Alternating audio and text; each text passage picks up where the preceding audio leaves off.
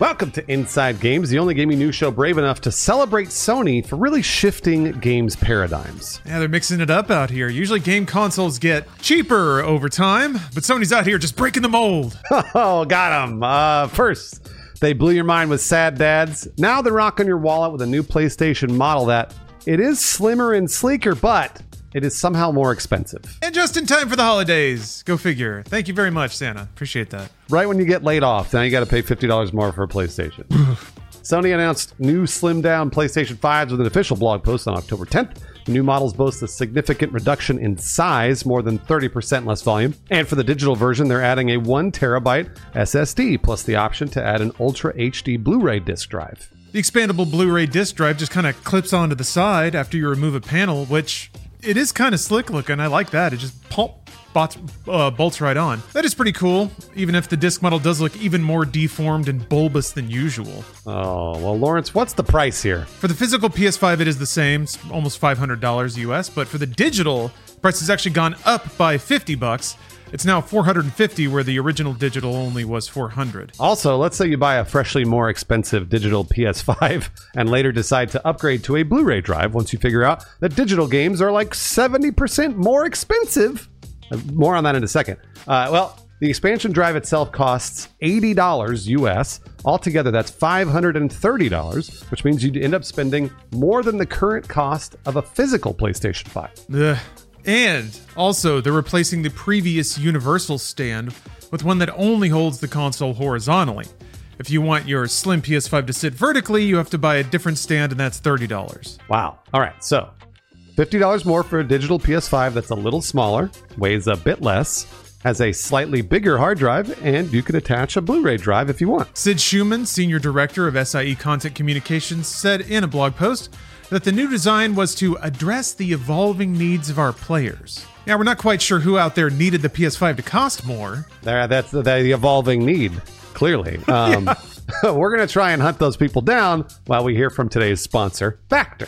Today's episode of Inside Games is sponsored by Factor. Why? Because Factor is perfect for gamers. Guys, 2023 has been an outrageous year. More games than we have time to play. So what do? We got to find more time, and Factor can help you do that. Factor's no-hassle prepared foods make sure you always have something nutritious on hand, so you don't have to think, you don't have to dedicate brain power to making lunch or dinner. That goes entirely to video games. All you got to do is grab a prepared smoothie or keto shake for a quick snack, or heat and eat a healthy, chef-quality meal in just 2 minutes with no prep or cleanup necessary, so you can stay focused on what you love to do, and that's gaming. Fitness starts with nutrition. Factor makes it possible for you to achieve your daily nutrition goals through nutritious, purposeful eating. But let's say your day is taken up by something else. It's one of those rise and grind days. Let me tell you, as an internationally famous content creator, Factor really helps me on those days where it's just wall-to-wall work. Instead of just eating some quick junk or honestly nothing at all, Factor is right there to provide quick, complete meals without breaking my train of thought or distracting me from whatever task I'm really rolling on. So please use my link or go to go.factor75.com and use code POGINSIDEOCT50 for 50% off your first box. You can click the link in the description or scan this QR code with your phone. Thank you, Factor, for the support.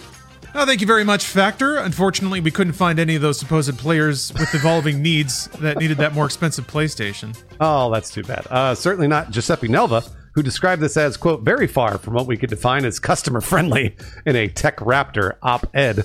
Nelva points out that these kinds of redesigns, which are pretty common nowadays at this point in a console's lifecycle, are usually accompanied by a price drop as manufacturing costs drop and console makers improve their margins. Yeah, not to mention the reductions in weight and package size. Those lead to savings in manufacturing and shipping too, so it's just leaner all around. Some people feel like we're getting back to the days of bad Sony, specifically the start of the PS3 era, when the dominance of the PS2 led Sony to think it could charge up to $600 for a new console. It's a lot of money now, and it was a lot of money in 2006. Oh man, the giant enemy crab era. One of my favorites. So here's this giant enemy crab. Does everything happen again as before? Cyclical. Sony isn't quite the dominant position that it was back then in the PS2 era, but it's got a big lead over Xbox right now. Sony said in the summer that it sold more than 40 million PS5s, which is about double the sales of Xbox Series S and X. As the market leader, Sony is definitely feeling like it can jack up the prices and not lose players, or at least not lose that many players. Yeah, they've been working those angles pretty hard, though. Sony quietly raised the price of PlayStation Plus by 30% recently. Cheapest tier went from $60 to $80 a year. And that digital games thing we referenced earlier, that's not great either. We reported on this. Sony's pricing on digital games has gotten it in some legal trouble. Unlike other online retailers, Sony doesn't sell digital game codes to third-party stores. So if you want to buy a digital game from Sony, you either buy it directly from them or you buy a PlayStation Store gift card. That means that Sony is the only party setting prices for digital games on their own marketplace, and that's one that they take a 30% cut of all sales from. So Sony has both the control and the incentive to keep digital game prices, and thus their cut of all those prices, as high as possible. So normally that's in bounds, since digital games would theoretically compete with physical ones. But now we've got the digital-only PlayStations. Yeah, and not to mention digital-only game releases like Alan Wake 2, so it's getting scary. And wouldn't you know it, digital games are significantly more expensive than their physical counterparts on PlayStation. Last year, a $5.9 billion class action suit was brought by a consumer advocacy group in the UK, saying that Sony overcharges players on digital games and that it operates a near monopoly on the sale of digital games on the PlayStation. Lawyers filed a similar class action lawsuit in the United States in 2019, showing that digital games were on average 74% more expensive digitally than they were physically on PlayStation. That suit was dismissed by a judge in 2020 for failing to prove that Sony, quote, voluntarily terminated a profitable practice by not selling download codes to third-party retailers. That's so pro-corporate, but I kind of get it. It is. I mean, it makes sense, but it sucks. But you're never going to be able to prove that unless you have all of their internal emails, which you're never going to be able to see. Anyway, I don't know. I guess the SEC or the FTC's got to get on it. But the fact remains, PlayStation games are more expensive. Their online service is now more expensive, and now even the hardware is more expensive. Ugh. Oh, man. But then again, everything is more expensive. I just read a report about how Chipotle was going to raise their prices again. Oh, Bruce, you can't handle this. I know, it's just killing me. If you're wondering how all of this whole Sony thing compares to inflation, Sony increased the price on its digital PS5 console by 12.5% and bumped up the lowest tier of PS Plus by 33%. Prices for goods overall in the US have jumped by 18% since 2020. Yeah, so when it comes to PlayStation Plus, Sony's actually increasing prices ahead of inflation, and inflation's been really high. And even then, you would like to think that if something stays the same price, you're at least getting the benefit of inflation and theoretically making it cheaper.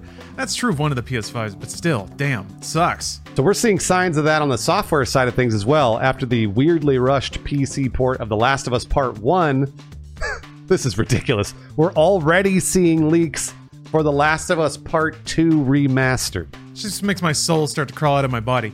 Now, we don't know if it's... Okay, it may not be real. It's a rumor, you know. The source is a now-removed reference on LinkedIn, spotted by Insider Gaming on October 6th. It's not official, but it's... I want to... Like, it feels like Sony. It feels like it is real. We'll see.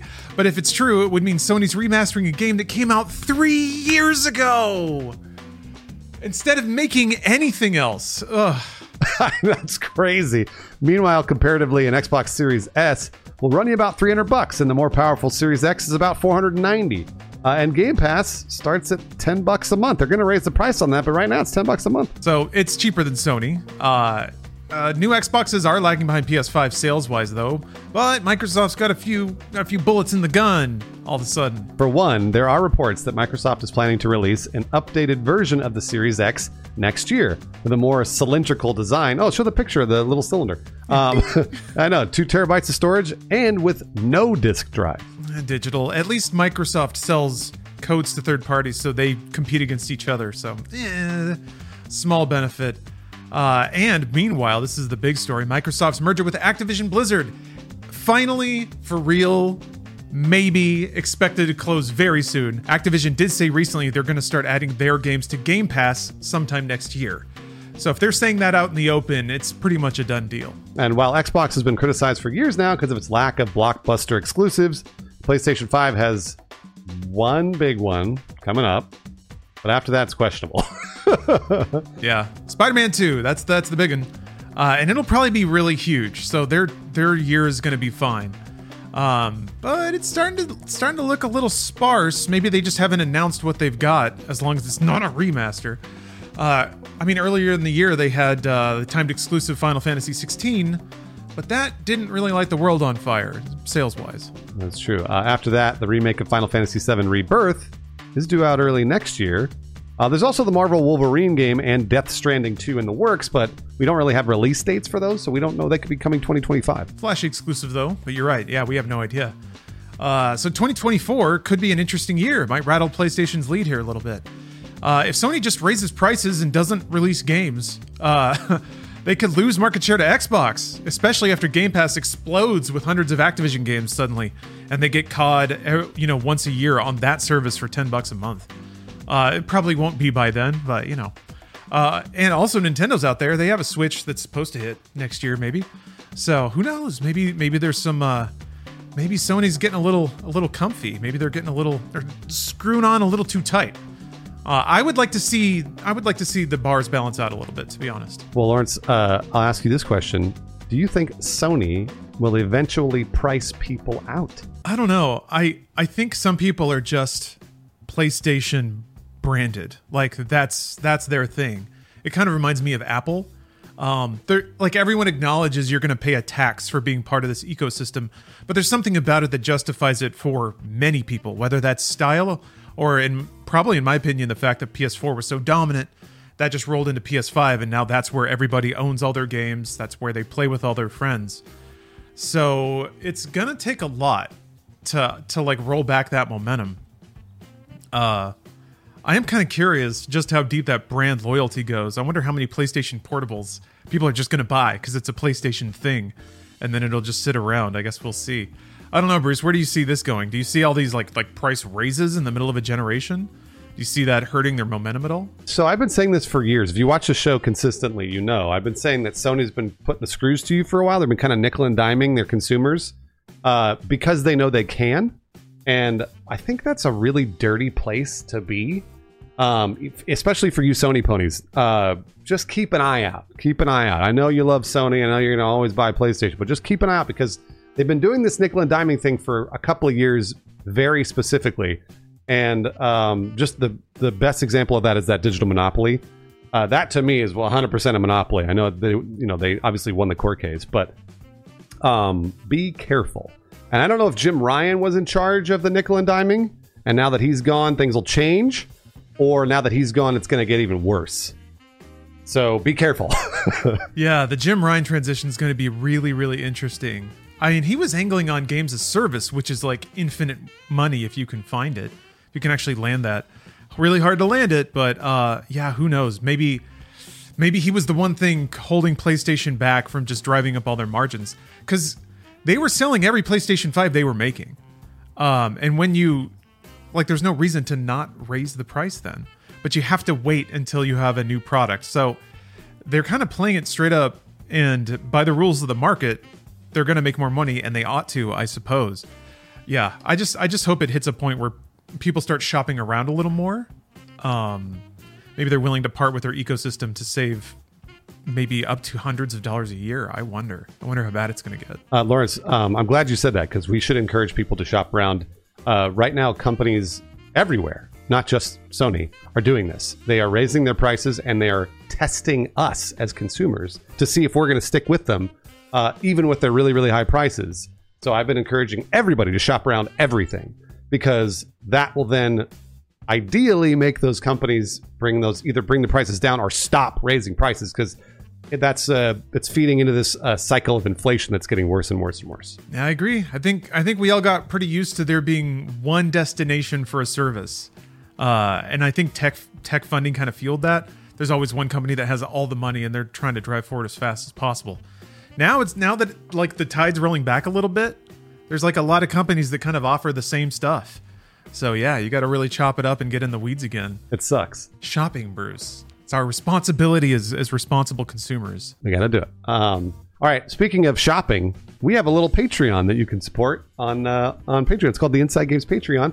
And these patrons are Team PlayStation till death. Dane Ottman, Jay Embers 87, Christian Morgan Anderson, Evan S. Compton, Ryan Darberry, and Brian Cosner. They love Sony. They are the deepest Sony ponies I've ever seen. Oh, this is the opposite of Sony ponies then. Whatever an inside-out pony is, that's what these patrons are. Because they've never touched a PlayStation controller. Don't want it. Don't need it. It's going to bleed their bank accounts dry, and they're saving that for us, for our patron.